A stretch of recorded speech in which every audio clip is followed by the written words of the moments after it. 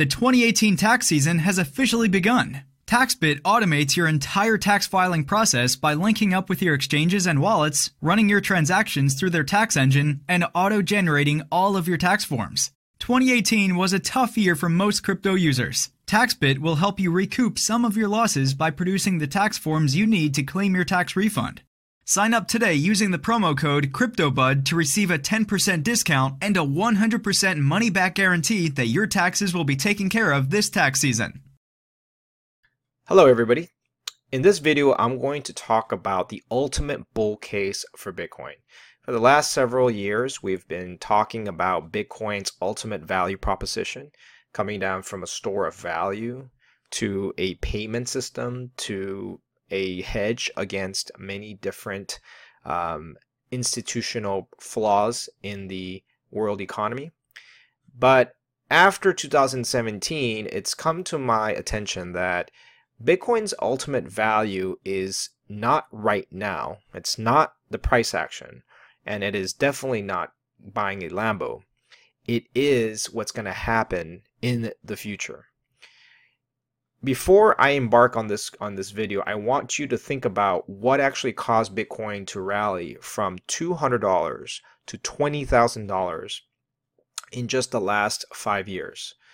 And also what allowed Bitcoin to rally from zero all the way to $1,000 back in 2008, 2009, and moving forward, what it would take for Bitcoin to continue running. Now, in every single instance, in every single bull case, there was a fundamental difference of what was going to happen in the future.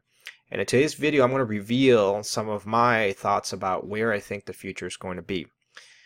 Bitcoin's price is going to be dependent upon future events. It is not dependent on past events, and is not dependent upon present events, and let alone news that is frankly irrelevant. It's going to depend on what the landscape is going to be in the near term. And all I can say is that it will be a very, very different landscape. So stick with me in the next couple of minutes as I explain the ultimate bull case for Bitcoin and the cryptocurrency market in general. Before we dive in, I want you to take a look at this chart real quick. This is the federal government's debt held by the public sector as a share of US GDP. When people look at this chart, and like you should right now, you should be shocked. Because as you can see, starting from 1969, the amount of debt that the federal government has had, US government specifically, has been steadily increasing, and not linearly, but exponentially. This economy has been fueled by debt, not by productivity, not by innovation, but by debt. And yes, the product of many of these has been some sort of tech revolution. However, if you take a look at the overall trajectory of this, it's only a matter of time before GDP and debt are going to be at 100%. Now, we're currently close to 100. We're probably about maybe 70 or 80% debt, and it's projected by 2029 it should start approaching that 100%. Now, this is important to understand because in an economy that is really based on federal debt, there comes a point when the fiat currency is going to get devalued because the debt payments are going to be too high. Bitcoin is in a very very good position to counter this. Because as the federal government begins to tack on more debt using either tax cuts or running budget deficits, the value of that currency, of the US currency, or of any currency in any other country, especially if they follow this exact plan, will be ultimately the fuel to the fire that's going to allow Bitcoin to run. Now, this is actually something that really scares me, because if you take a look at it, nowhere in the history of the United States, aside from the Great Depression in the 1920s, 30s, did we actually have a GDP that was approaching that 100%. And how that's going to get resolved, there's only one way out. Now, moving along to a secondary piece of evidence is going to be the U.S. Fed funds rate that went up from 1954 to 2011. And currently, this Fed funds rate has edged higher a little bit to about 2%. Now, I want you to pay close attention to the 1980-1982. This was when we had that massive gold run and the massive interest rate hikes that happened during 1976 all the way till the end of, I'd say, 82. The reason why this is important is because during that time, the United States actually faced a major threat of inflation. In fact, gold prices skyrocketed and silver prices skyrocketed. Now, coincidentally, Bitcoin's birth was really around the same reasons for why gold and silver ran up back in 2008, 2009. It was kind of tied up to the financial system. So the question really becomes is, as the US government begins to raise the interest rates, well, the Federal Reserve specifically, will we get a repeat of 1980? And I believe that in somewhere down in the future, not tomorrow, not next week, not next month, but somewhere down the road in a couple of years from now, we're going to be facing the exact same dilemma. Maybe it's not going to be exactly the same trajectory, but the outcome is going to be the same. As the dollar was devalued back in 1976 and the link between gold and the US decoupled, the run on the currency started. And this really became a critical time because at that time, commodities specifically were pretty much bid up in price. Now, in order to understand what's going to happen in the future, we need to understand what's actually happening, what happened in the past. Now, in the past, Social Security and entitlement programs have been a huge part of the fiscal policy for the United States. In fact, this has been a thorn in the side for current administrations and will continue to be a drag on the overall economy. Because the entitlement programs are taking a larger and larger chunk of U.S. federal spending, where healthcare is taking up 25%, Social Security is taking 24%, total combined, we're taking about almost half the pie. What's going to happen is the government will have to eventually run some form of deficit. Now, total entitlement and total debt and spending is $3.7 trillion in 2015. Now, this is actually projected to be a lot higher with Social Security and healthcare getting larger and larger. Now, the question you want to ask is, how are they going to pay for this? And as we already heard from the Federal Reserve and from newscasts and everywhere in terms of how they're going to do that, they're targeting about a 2% inflation rate for this.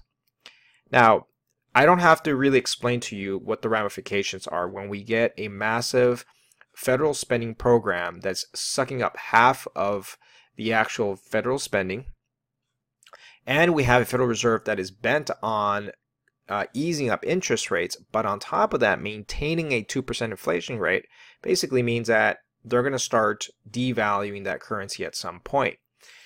Now, the problem here is that there is no solution for Social Security and healthcare, period, unless the older generations decide to forgo what they were promised, which I find that to be very low. So the government's going to be in a bind. Either A, you cut the entitlement benefit programs, or two, you find a way to fund them without raising people's taxes. Now, in both situations, you're putting a very difficult decision, and the people who are going to pay for this are going to be the people who are barely entering into the system, very similar to a big Ponzi scheme. And the usual victim is going to be the currency that it is denominated in this case, US dollars. So when you're looking at something like entitlement programs where have really no real, let's just say, does not encourage entrepreneurship, does not really encourage development of industries, but is there to sustain an aging population, the writing is on the wall that by 2029, within 10 years from now, you're going to have a massive problem with trying to fund this one way or the other. And they will get funded as long as the people in charge keep on getting elected. Now, let's talk about the 70s and how the 70s came up with this inflationary period, which I think it's going to bode well for crypto overall. In the 1970s, the entire stock market basically lost about 40% in about 18 months. We're coming off a period when the equity markets were facing one of the worst times after having the Nifty 50s and the social programs that started in the 60s. And as a result, there was a weak economic growth, double-digit unemployment was present, and on top of that, there was high inflation. So overall, you kind of had a double whammy of major problems, structural problems in the entire system. It got so bad in the 70s that the US government went up to raise the interest rates to almost up to 20%. That basically meant that if you put $100 in your bank account, just letting it sit there, you would have yielded 20% by just doing nothing. That's how they were able to figure out how to curb some of this inflation, but it took a lot of pain in the process. Now, currently, if you take a look at what's happening in the market, we're not getting the inflation that happened in the 70s. In fact, you can argue that we're actually in a deflationary period, but if you take a look at how prices have gone up, we're almost like at the tipping point of what could happen.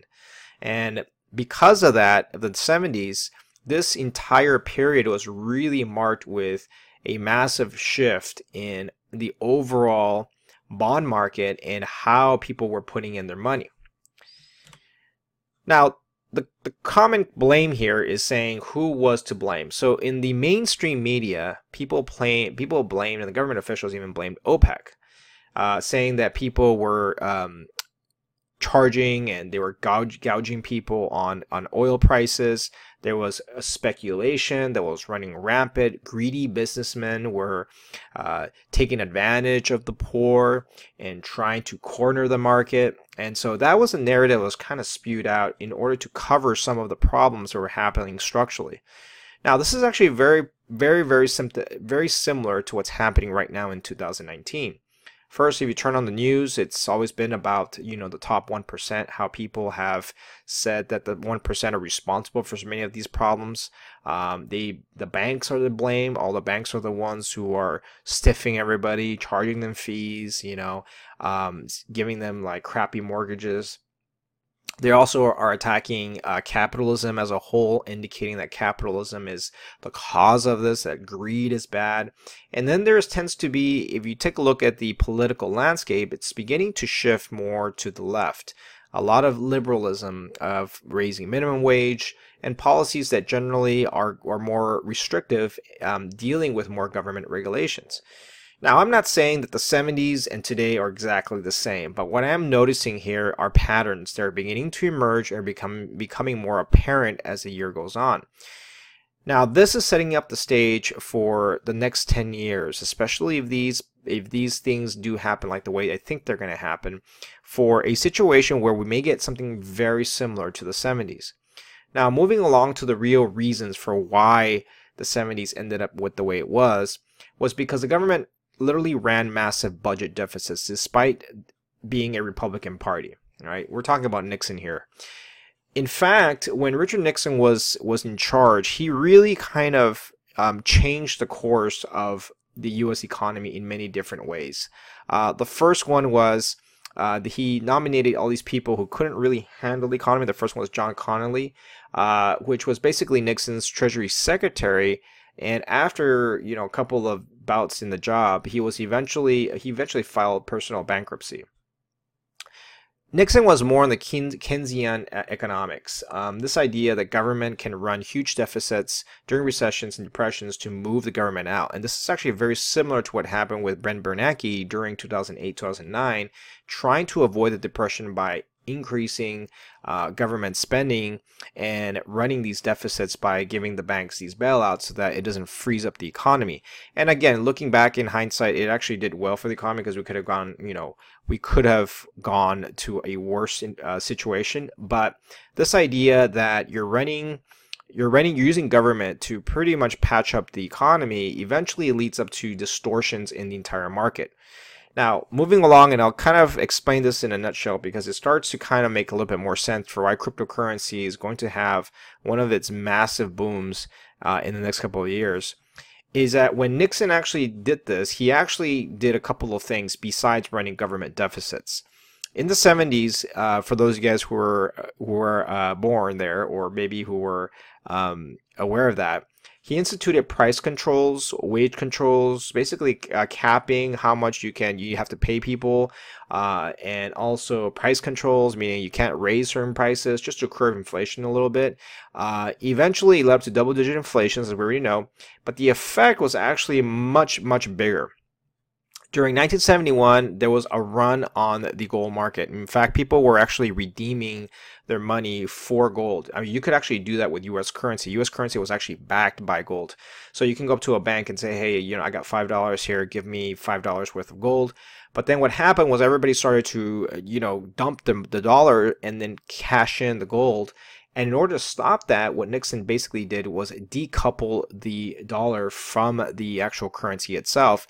That way people wouldn't, pull out all the gold in the U.S. reserves. And that actually started this fiat currency piece. From 1971 and on, the world now became all fiat based on what they called the petrodollar. And so if you think about the history of the dollar and its strength of the dollar, it was always backed by something until 71 when we had this idea of fiat currency. Now, I really want to emphasize this point because a lot of people, when they look at Bitcoin, they look at it as a store of value. And the question is, why do people look at it as a store of value? And the reason why was because this. Up to 2008, 2009, there has not been an alternative to the US dollar. If you wanted to go to any currency in the world, they basically decoupled everything from the gold market. And because of that, the US currency was the top dog in the fiat currency world. Technically, it still has value because it is actually considered to be a petrodollar. You can actually buy oil with it, which is a critical component in many of the developed countries. So the fact of the matter is that, yes, gold is not necessarily coupled with that, but petroleum is. So if you wanted to buy oil, everything is priced in US dollars. And that is a huge asset because many countries need, almost all major countries and developed countries need oil. Now, the day when that gets decoupled, then that's when you probably will have less demand for the dollar. I personally think that there's a lot of other pieces here, but I'm kind of trying to simplify it as much as I can.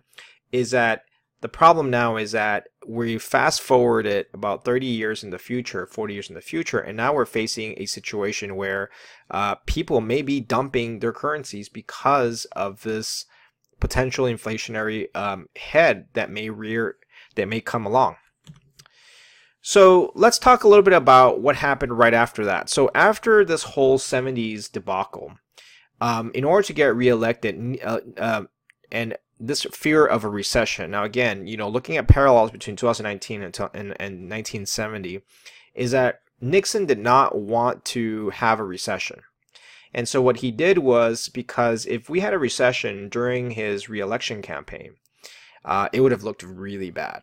So what he did was he basically pressured the Federal Reserve to lower the interest rates. Now, does that sound familiar to what's happening right now? By lowering the Federal Reserve, the Fed rates, he kept the punch bowl going, which means people were automatically still going to spend whatever needed to spend. He then fired the federal Fed chair, William McKenzie, and then succeeded by Arthur Burns.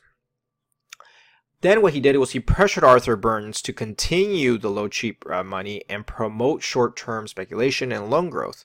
Obviously, the voters thought that this was good, and then they casted their ballots. The end result was basically they allowed the inflation to start. And this has been one of the major sticking points for the Federal Reserve is how do you balance between unemployment and inflation? The Fed stance in 1970 was pretty clear-cut. It was inflation is okay, unemployment is not okay. So we don't really care if we devalue the currency as long as people have jobs. And so they actually ended up with an inflation rate of 8.8 to 12% per year. That means your dollar was losing 10 cents every single year at some point. And the consequence of that is eventually it popped all the way to 14%, and then unemployment rose as a result. Again, the blame was on OPEC and speculators and greedy businessmen, but that's basically what the context of what that happened. And so when you're dealing with double-digit inflation, then that's when you're dealing with that. Now let's go back and talk about Bitcoin real quick. Over the last several months, we've had a major correction in the cryptocurrency, not just in Bitcoin, but in the altcoins and in many of these different projects. And we've seen what happens when you have poor projects coming on board and not delivering their product. Bitcoin's hash rate has risen from March of 18 all the way to November, peaking around November 8, 2018, and then dropping down to December and then rallying back up. Now, the reason why this is important is because, like all speculation and all speculative markets, you always are going to have some sort of drawdown where you wash out maybe some of the miners that were not really, contributing to the network, or perhaps they were doing it for the wrong reasons. But case in point is I've noticed that the hash rate for Bitcoin has begun to rise, and that kind of coincidentally has led to a rise in its price. Now, the question here is that, is this going to be a sustainable rally? Is this something where Bitcoin's price is going to continue going higher? And my short answer to this is that whenever there's a positive correlation with the hash rate, and yes, granted 2018 was a down year and the hash rate did go up, but whenever you start seeing a pickup in the hash rate, it usually precludes some sort of movement. Now, let's kind of tie all back together here. Bitcoin's peer-to-peer cash and the overall idea of cryptocurrency really stemmed from this idea of using an alternative currency to the US dollar or to any fiat currency. As I outlined before in this video, it was very clear that we most likely are going to be heading in the exact same path as we did in the 70s. It may not exactly happen in the same sequence of events, but the fact of the matter is we've had a 10-year run with Fed monetary policy interfering with the entire global economy. Bitcoin really was born from almost a financial disaster. And it would be ironic if we would actually have another financial disaster and Bitcoin being, again, the savior for that. I believe that the next run for Bitcoin is not going to be technological. I think it's going to be more of a fear. We had that fear run from 2008, 2009 when Bitcoin ran up from $0 to $1,000. And the fact of the matter was people were genuinely afraid that this economy was going to collapse. Now, what allows Bitcoin to really stand out from all other fiat currencies has nothing to do with the fact that it's been here for 10 years. That's actually a good thing. But it has more to do with the fact that it's going to be the only currency standing when this entire house of cards falls apart. Now, I'm not looking for tomorrow, the next week, or next month. What I'm looking for is 10 years out. What would that look like in 2029 when the deficits are ballooning in all countries, not just the US, and Bitcoin is the currency that only has 21 million coins out there and is accepted in all major countries with exchanges that are liquid.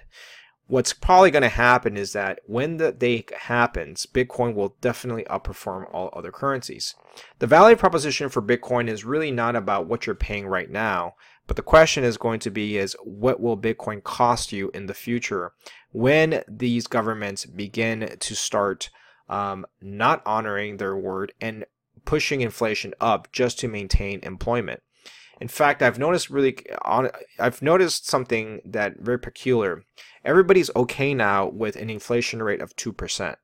I've never been in a situation where a government would say, or a entity would say, that inflation is actually good. That by allowing inflation to occur, you keep the system continuously growing. At some point, the chickens are going to come home to roost. Now, in the meantime, Bitcoin may be out of favor, and the cryptocurrency market is probably one of the worst markets to invest or trade. But there will come a time when a lot of these questions that I have right now of how they're going to balance this budget, how are they going to pay for these programs, will come again. And the only thing that's going to save this economy is not going to be inventing another gadget or another technological revolution. It's going to be to use what it's already existing. And that's what caused Bitcoin really to move in the way it did. And I strongly believe that unless there is some sort of drastic change to the physical policy of every country, specifically the United States, I think that the future is going to be very bright. So stick with me next couple of years as we begin to follow this saga, and I may be definitely wrong. in regards to how this market's going to evolve. But all I know for a fact is that what goes up must come down. All right, guys. Well, hopefully you enjoy this video. Share, like, and subscribe. And check out TaxBit as your preferred cryptocurrency trading tax software.